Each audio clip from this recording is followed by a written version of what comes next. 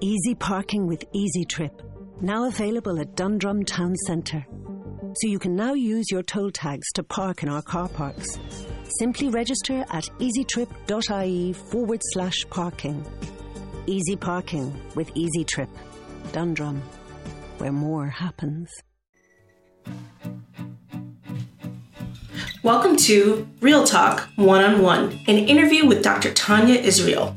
At the National Multicultural Summit, Dr. Bedford Palmer catches up with Dr. Tanya Israel, psychologist and professor at UC Santa Barbara in counseling psychology with a specialty in LGBT populations. She's an editor of the Handbook of Social Justice in Counseling Psychology.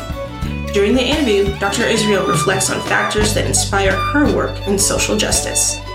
For more information, check out our website, namingitpodcast.com. Subscribe to us on iTunes, Stitcher, and Blog Talk Radio, and be sure to follow us on Twitter at namingitpodcast. And if you haven't already grabbed your Naming It gear, check out our swag on teespring.com.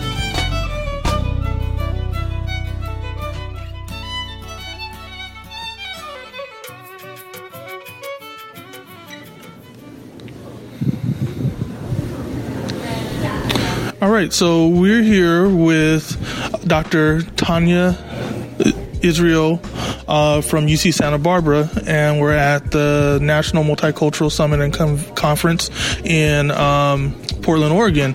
And she's graciously allowed us to do an interview. And so, hi. Hi.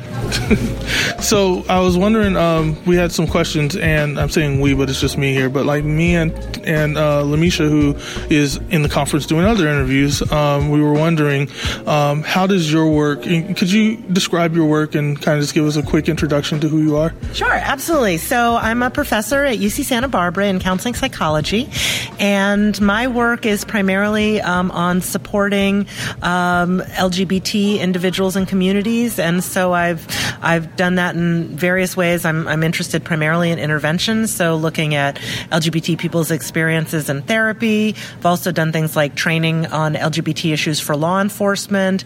Recently, we've developed online interventions to reduce internalized stigma for LGBT people. So that's mostly my research, but I also do a lot of work in the community as well, and so that's kind of where the social justice piece kind of meets the researcher counseling psychologist piece. Wow. So it's obvious that social justice, I mean, everything that you're talking about is about kind of helping marginalized communities. Could you tell us a little bit more about kind of the experience of doing that type of work? Yes. I will say that when I was in graduate school, which was now like 20 years ago, when I was trying to decide what to do my dissertation on, and I thought about doing something on training therapists to work with, at the time, LGB clients. We weren't talking about T as much, unfortunately, at that point. But and I said to my advisor, Gail Hackett, I said, if I do my dissertation on LGB issues, am I ever going to get a job in academia? Because it really seemed like at the time that could be a barrier to me, because it was a very different time period. And she said, well, okay, let's look at your CV so far. Okay, you've got a degree in women's studies, a master's degree in sexuality education, and you just did a qualitative study on female strippers. She said, you know what, you're already sunk, so you might as well do what you want. So, I want to take a second and just pause for a minute, because I feel like I may have microaggressed in the beginning, because I didn't ask you what your preferred gender pronoun was, and I went straight to she. So I want to apologize for that, and I also want to just ask, what's your preferred gender pronoun? Yeah, thank you for asking. She, her, and hers. Thank you. Mine's he, him, and his. Great. And I wanted to leave that on because I also think that it's important for folks to understand that even if you make a mistake, you should be able to call yourself out and try to fix it and not wait until the end or do it in secret. Yeah, absolutely. I totally agree with that, and I mess up stuff all the time, and I think that that's probably one of the most important things is to have that awareness and to be able to address it when you can. Thank you. So, my next question is, so what motivated you to do this type of work in terms of like working in, there's so many ways that you could express yourself as a psychologist. Working in social justice can be really hard. So why'd you go into that? Okay, it's a little bit of a long story, but we have time. Okay, good. So it really started in 2000 or 2001. There was a counseling psychology conference in Houston, and Nadia Fouad was the president of the Society of Counseling Psychology at the time. And the focus of that conference was on social justice and counseling psychology, because counseling psychology really has roots in social justice. Right. And we had, in some ways, a lot of the work that we had done since then, maybe doing more individual therapy, then trying to respond to managed care stuff and all of these things. And there was an interest in getting back to some of our social justice roots. So I went to that conference. It was early in my professional career, and it made a huge impact on me. And through a variety of, I'm not going to go into all the details of the various steps along the way, but I got connected with other people who were interested in doing social justice. We ended up doing a roundtable at APA a few years after that. And so I was then asked to be part of a project to do a handbook for social justice and counseling psychology, together with Rebecca Toporek, Nadia Fouad, Larry Gerstein, and Gargi Roysakar, and which was, those are all people who do amazing work, and I, had shown some capacity, I guess, or interest in these things enough that they asked me to join them. And so then, as one of the editors on this handbook, we really wanted to sort of put out there a vision for how people can do social justice as counseling psychologists, because it wasn't clear to me. It wasn't part of my training at all. It was definitely where my heart was, but not what I knew how to do. And so as I'm editing these chapters of these people who are doing this amazing work to change the structures of society and work collaboratively with communities, I was like, I want to do more of that. And I had a better idea then of how to do more of that. So it really, that really shifted things for me. And at the same time, I had funding from NIH at the time to a career development grant. And there was some interest from NIH and from the particular part of NIMH where I was getting my funding to do more community-based participatory research, which I have to say I was super surprised that NIH, I didn't expect federal funders say, get into the community and collaborate with people. But they were realizing that when you develop interventions in a lab setting and then you try to translate them out into the community, it just doesn't always work. So they're like, well, what if you start in the community? So that was going on. So there was a funding piece. Can I pause? I guess so, yeah, one sure. second. No.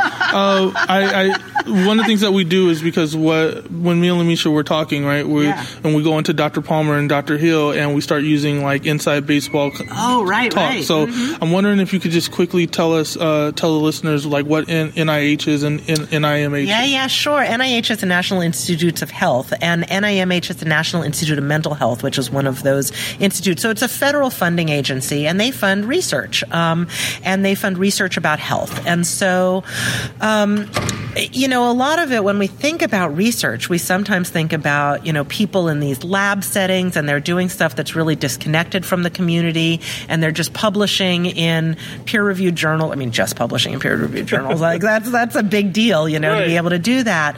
But it doesn't have a lot of connection to society all the time, and to the community, and to the people who are being affected by the research or who are being studied in the research. So that's the whole idea with community-based participatory research, is not only are you in the community, but you're actually collaborating with community members to generate the ideas for the research, to ask the questions, to interpret the findings, all of that. So it's a way of doing it that we're not just going out there and saying, we want your data so that we can get tenure, right. But it's really working together, trying to answer some of the questions that the community has too. And at that same time, I did get tenure. And so once I got tenure, tenure, I was like, oh, I might be, in Santa Barbara for a while. And so I got tired of just sitting in my research office coming up with research ideas, because I could do that till the cows come home. But I thought I want to get out in the community and work with them. So that really shifted me and shifted my work out into the community more. Wow. Thank you for letting us know about that. It sounds like it was a value plus to what you're doing. It gave you some extra fulfillment that you couldn't just find sitting in the office, like you said. Yeah. Absolutely. And the interesting thing is, once I got out into the community and started saying, what kinds of questions does the community want to answer about themselves, and I was working particularly with LGBT communities, then it led me to do some stuff. We did a survey. They wanted to know about, people's sense of community and what the community priorities are. And one of the priorities was freedom from harassment and violence. And so I was working collaboratively with the local LGBT organization, who took that information to the chief of police, who remarkably said, oh, this is a community priority, fine. I'm going to mandate a 5-hour training on LGBT issues for every sworn officer in the city of Santa Barbara. And we were like, what? Because that never happens. And that was amazing. So then it's all right, now we need to collect some more data from the community about your experiences with law enforcement, so we can inform this training that we're doing and do that and then evaluate it. And so it ended up turning into this really robust project where it benefited the community. We got a bunch of publications out of it, and this is a really exciting thing. And then I get this email saying, so can you come present at a congressional briefing on the Violence Against Women Act? And I was like, well, I'm really flattered, but I don't do research on violence against women. And this was from SPSY, which is the Society for the Psychological Study of Social Issues. They said, well, we're putting together a panel about the Violence Against Women Act, and it's being held up in Congress because they've put some things in there about services for LGBT people, and there's some pushback around that. And so we need someone who can speak to the preparation of law enforcement and mental health providers on LGBT issues. I was like, okay, well, now that's exactly what I do. But the cool thing is that once I started being responsive to community, then I was doing work that was more relevant for policymakers too. And that was really exciting. So that was a big social justice move for me. It's I can do research that actually informs policy. And that's a whole different level of things. And I stumbled into that, but I wouldn't have stumbled into it without the community. Wow. I mean, I feel like you just gave a blueprint to a lot of young up-and-coming people, and how they can hopefully at some point get on your level, including myself. So after this interview, I'm definitely going to be trying to pick your mind a little bit about how you did that. Can I ask you, so while you're doing all this work, social justice work can be really hard. There's a lot of exposure to a lot of difficult situations that people live in, and it can bring up stuff in us, and it can be hard. So I'm wondering, how do you take care of yourself while you're engaging in this work? That's a really good question. I mean, I think that we're all you can always choose to not do social justice work, right? But I find that doing social justice work puts me in community with the people who help to support me through doing the social justice work. Because one of the things that takes care of me is knowing that I'm not the only one doing it. And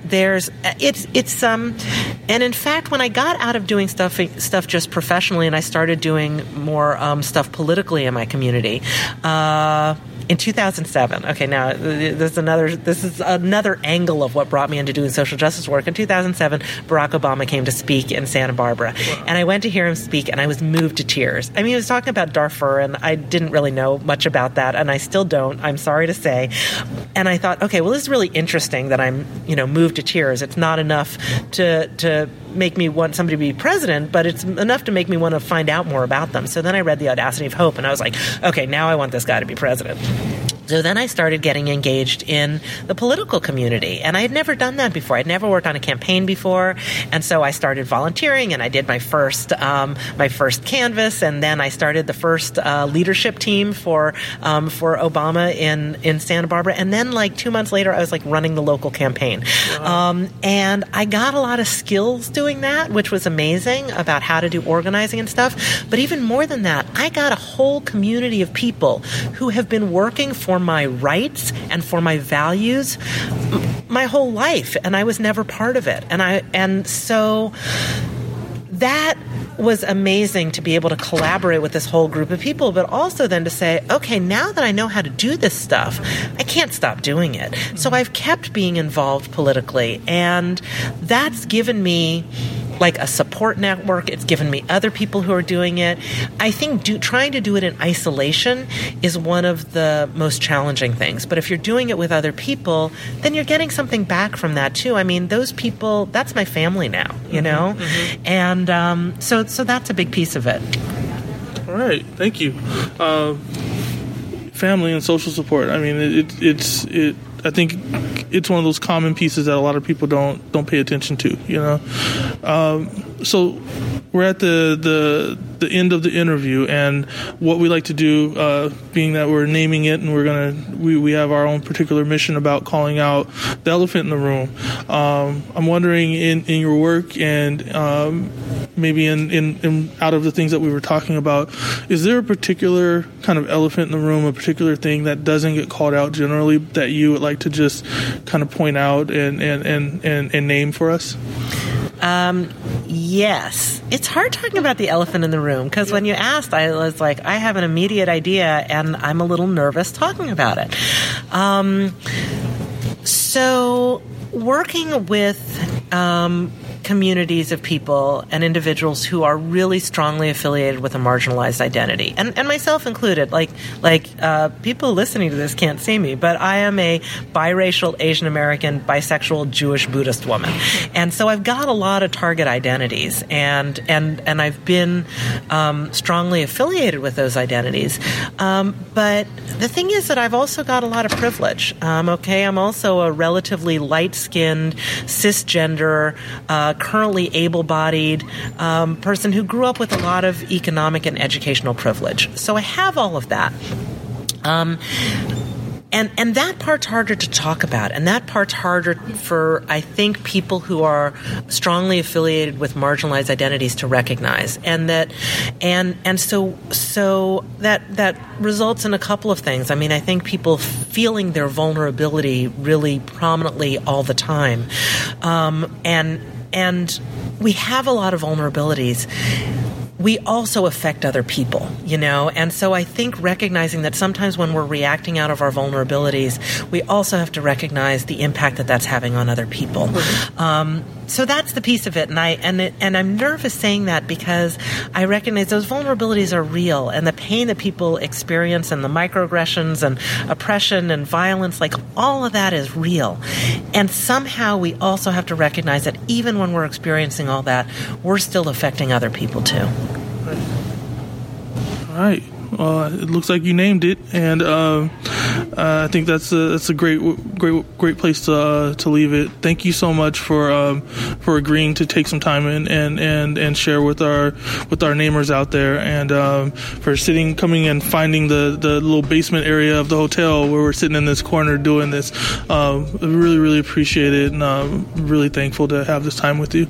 Well, thank you so much for the work that you're doing. Like I said, peer-reviewed journals are great, but we also have to get the word out there more broadly, and you're doing it. So you are a great role model to me, and I'm going to want to pick your brain after we're done with this too. Okay, now I'm blushing. You can't see it because of melanin in my skin, but yeah, I'm a fanboy right now, and I just got told by real big people that I'm doing a good job. So we're done with this, and y'all keep naming it, and we'll see you later. Thanks. Peace.